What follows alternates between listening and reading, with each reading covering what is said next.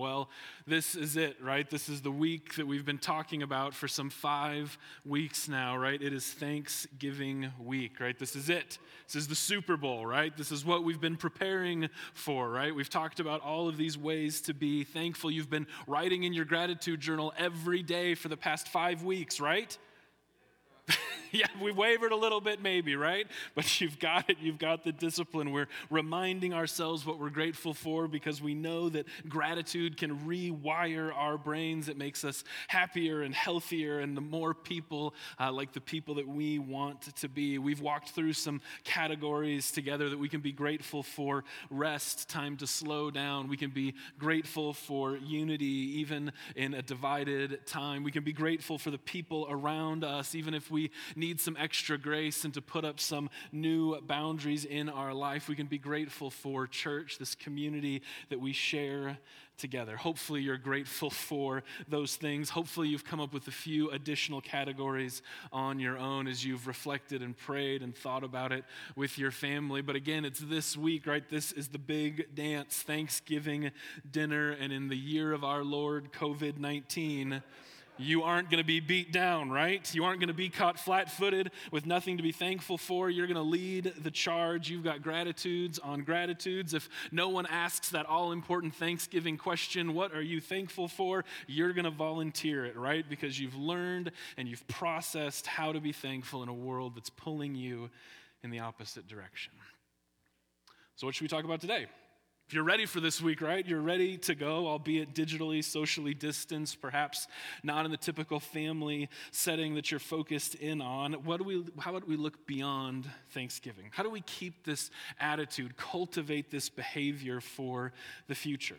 Hopefully you've begun and practiced that during these weeks, but how can we remember to carry this attitude of gratitude with us into the future, for the future, and for what's next? Because in spite of safety level red, right, which is where we're now back to, there is still a future, there is still a hope, and spoiler alert, right, it's a good one, and someday we'll look back to these days fondly, and the question for us is, so how do we get from where we are to where we're going to be?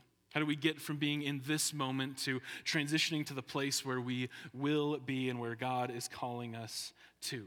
Not just holding on, not just trying to survive. How do we get to the point where we're creating the future that God has for us, pushing ourselves forward? I think there are some timeless principles in Scripture that we can use as guides to orient us today so that when we arrive at that thankful future, we can be reminded of these realities, be confident in what God calls us to, and build around these truths as we move forward in pursuit of God. So what do we do to focus, to continue to be thankful in the middle of a pandemic as we navigate towards the future? A couple timeless truths for us today. The first is this: God is still God. God is still God. Nothing is changing, right? In spite of COVID and difficulties, in spite of elections and political spin, in spite of pandemics and health restrictions, in spite of remote learning and changes in jobs or income, God is still God. Deuteronomy 7:9 says this the most clearly. It says, "Know therefore that the Lord your God is God." This is written when there were other gods, right? Like there were opposing nations with other gods. And the writer of this in Deuteronomy is reminding the Israelites, hey, no, your God is the true God, and don't you forget it. He is the faithful God, keeping his covenant of love to 1,000 generations of those who love him and keep his commands. Look, even as we survey the world, we may not feel like it, but God is still faithfully working.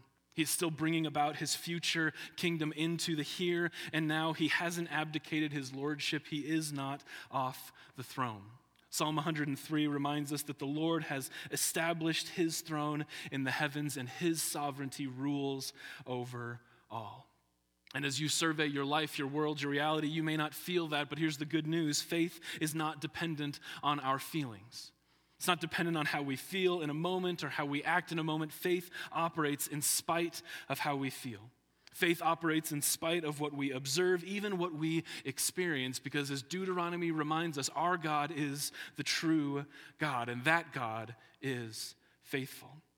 It says he is the faithful God, keeping his covenant of love to 1,000 generations of those who love him and keep his commandments, right? That means our faithfulness, keeping his commandments, keeping our love strong and focused on him in the midst of the world that we find ourselves in, it actually creates the future, right? Our faithfulness creates the future that God calls us to. It creates the structure that our future is built on, that our children's futures are built on, the structure that churches are built on and our families are built around. By trusting God, recognizing that God is still God, he's still on his throne, that he is the faithful God, we can create and usher in the future that is built on his faithfulness, but is also dependent on ours. Which is a lot of pressure, right? Like to create a future that we can be grateful for means that we have to be faithful to create it by honoring God and keeping his commands and staying in step with him. There's just one small problem. I don't know if you struggle with this, but I'm not perfect. Right? I don't know about you, but I can't keep his commands perfectly. I do my best, but I make mistakes. I fall short like hourly, right? Like minute by minute. You with me out there? Is it just me? I mean, I'm fine if I'm the only one, but I think we're all together in this, right? So what happens when we aren't faithful and we don't keep his commands faithfully and his love extends to 1,000 generations? The good news in Jesus is that God is still faithful even when we aren't. 2 Timothy 2 says, if we are faithless, if we're unable to do this thing, he remains faithful. For he cannot disown himself. Look, God is the true God. God is faithful. And while our calling is to be faithful and to keep in step with his commandments, the reality is he knows that we're going to fall short and he helps us in those moments. So even when we fail, and we will, even when we fall short, and we do, even when we forget his goodness and his provision, when we act out of fear, or even with our best intentions and they're misunderstood, even if we are faithless, God is still faithful. God is still the true God, and he cannot stop being who he is, which is loving and faithful, true, just, and good. So don't let the news cycle, the latest round of closings, or even a pastor delivering a particularly hard message take away from the fact that God is still faithful. He's faithful to himself, he's faithful in his promises, and he is faithful to you. And the reality about these times are that God is probably closer in these moments than at any other time in our lives. Psalm 34, verse 18 reminds us that the Lord is close to the brokenhearted, and he saves those who are crushed in spirit.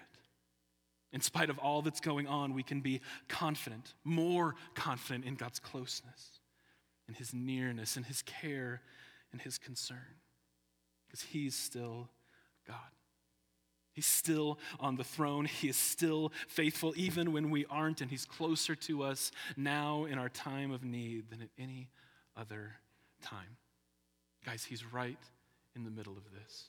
He's not far off. He has not forgotten. He is here. That's the message of Christmas. Little spoiler alert, that's where we're going. But not only is God still God, but the good news that we can trust in that is that in spite of all that's going on around us to create the future that we're called into, the church is still the church. We may not be perfect. We certainly don't have it all figured out, but guess what? We're God's chosen instruments. We're his space and opportunity, the invitation that he gives us to be his people. Ephesians 5, which we often use to talk about marriage, really sets up Christ's relationship with us, his church. Starting in verse 25, it says, husbands, love your wives. In what way? Just as Christ loved the church and gave himself up for her to make her holy. That's us. Cleansing her by the washing with the water through the word, to present her, us, to himself as a radiant church, without stain or wrinkle or any other blemish, but holy and blameless.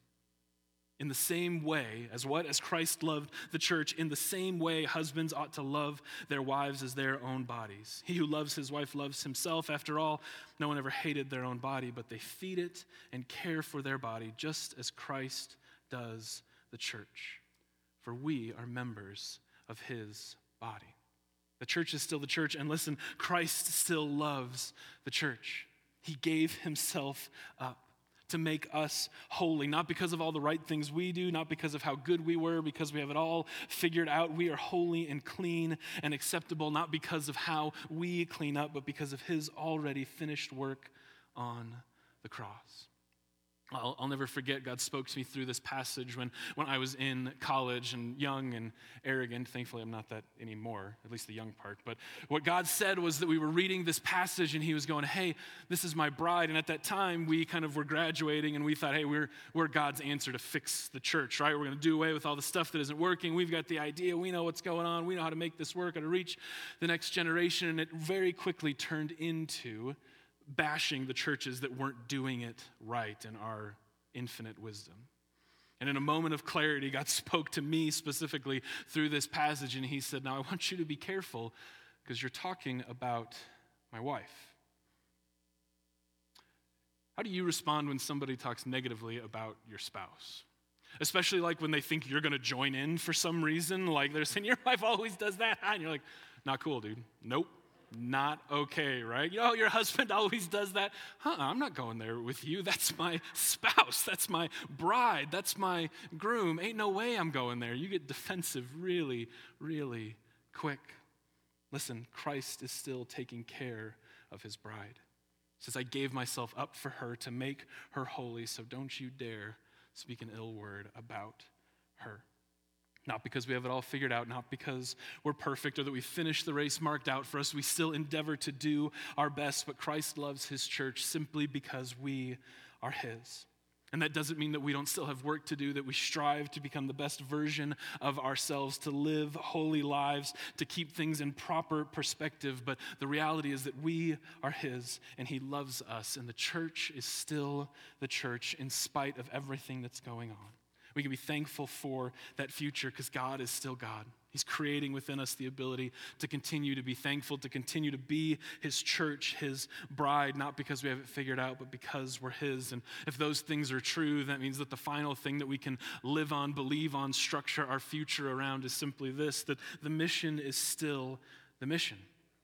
What God calls us to has not changed, not because there's a pandemic, not because the world has changed, not because anything is different. Our call remains to go and make disciples.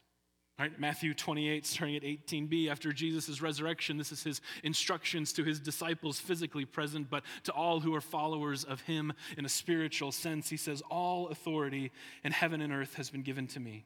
Therefore, go and make disciples of all nations, baptizing them in the name of the Father and of the Son and of the Holy Spirit, and teaching them to obey everything I have commanded you. Surely I am with you, even to the very end of the age. We still have a purpose.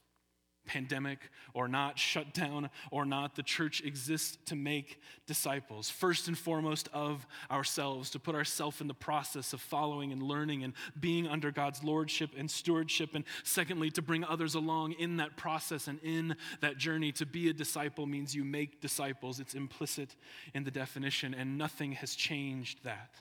Not a pandemic, not an election, not global warming, not threat level red. God is still on the throne. The church is still advancing, and it does so forcefully, according to Jesus' words. So the challenge then for us for creating this future is, how do we live in this now?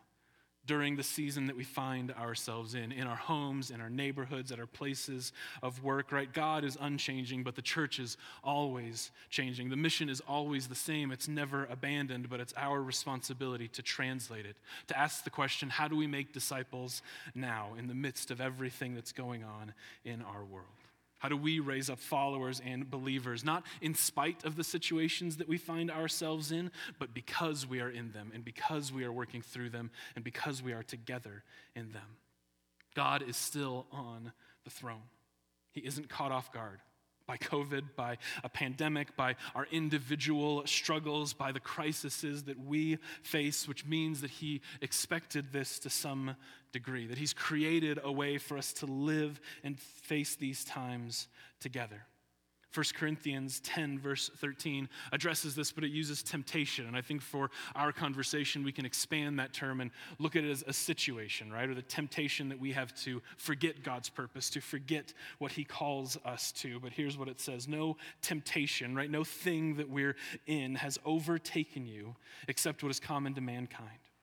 And God is faithful. There's that refrain again. It reverberates throughout Scripture.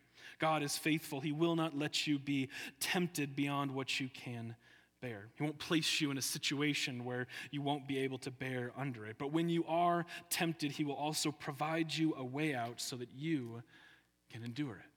Whether you're tempted to follow the appearance of wisdom, as we talked about last week, tempted to forget that God is still God, tempted to think that because the world is in a pandemic that making disciples can be on pause.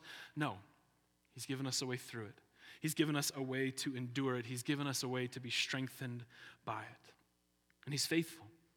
He's faithful to us in that, not to give us more than we can bear, but our faithfulness provides the strength, the perspective, the ability to stand under it and create the future where we carry our thanksgiving to God into it together. Because we know that God is still God, that the church is still the church, it's still Jesus' bride, and that means that the mission is still the mission, no matter what. Nothing changes that. Here's why this is especially important for our church family today. Because as we look into the future of what God is calling us to, I will not be the pastor of the porch. Last week I submitted my resignation to the board. Today will be my last Sunday preaching as the pastor here at the Porch Church.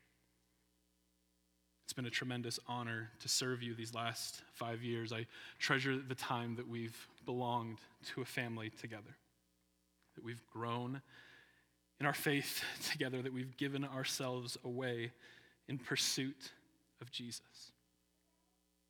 And while I know that this is sudden and shocking, I want to reassure you there is no moral failure on my part.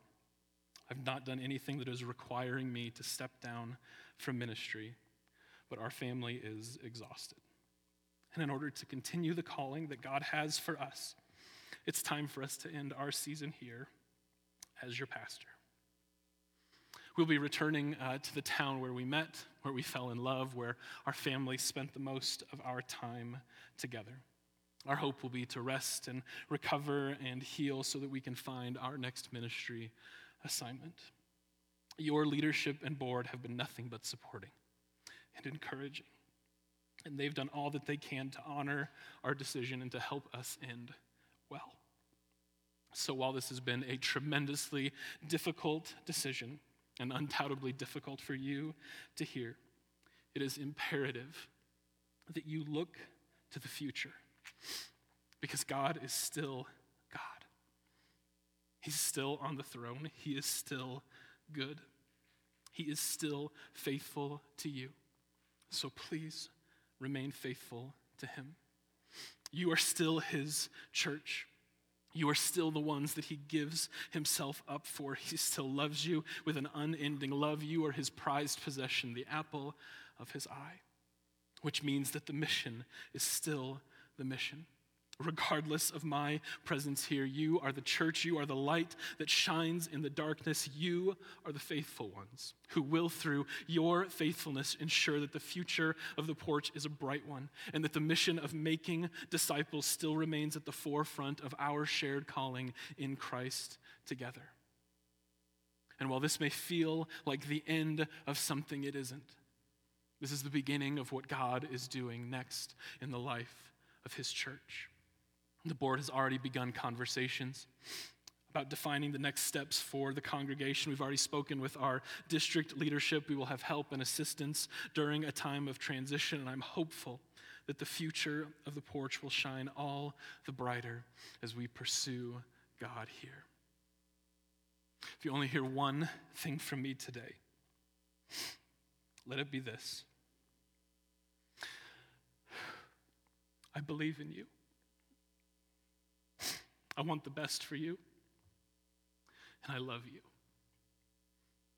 And if you hear anything different, you can confidently know that it is not true. It has been an honor to serve you, and I wish you the best in the future. I'd like to leave you with a benediction today, a blessing. If you feel comfortable, I'd ask you to stand. You can extend your arms in an open reception. You can close your eyes, bow your heads, whatever position you feel comfortable. as we go from this place, my prayer for you is this. May you shine. May you shine the light that God has shined on you, illuminating the darkness, bringing peace and hope to all who see it. May you create and be the family of God to all who need it and to all who seek it. May you continue to grow strong and rooted in the Lord and in his care and in his love for you. And may you give all of yourself in pursuit of the God who gave everything up for you in Jesus, making and paving a way for you to be his cherished possession and to carry out the shared mission for each of us everywhere that we go. May it be so in the name of the Father and of the Son and the Holy Spirit. All God's kids agreed together and said,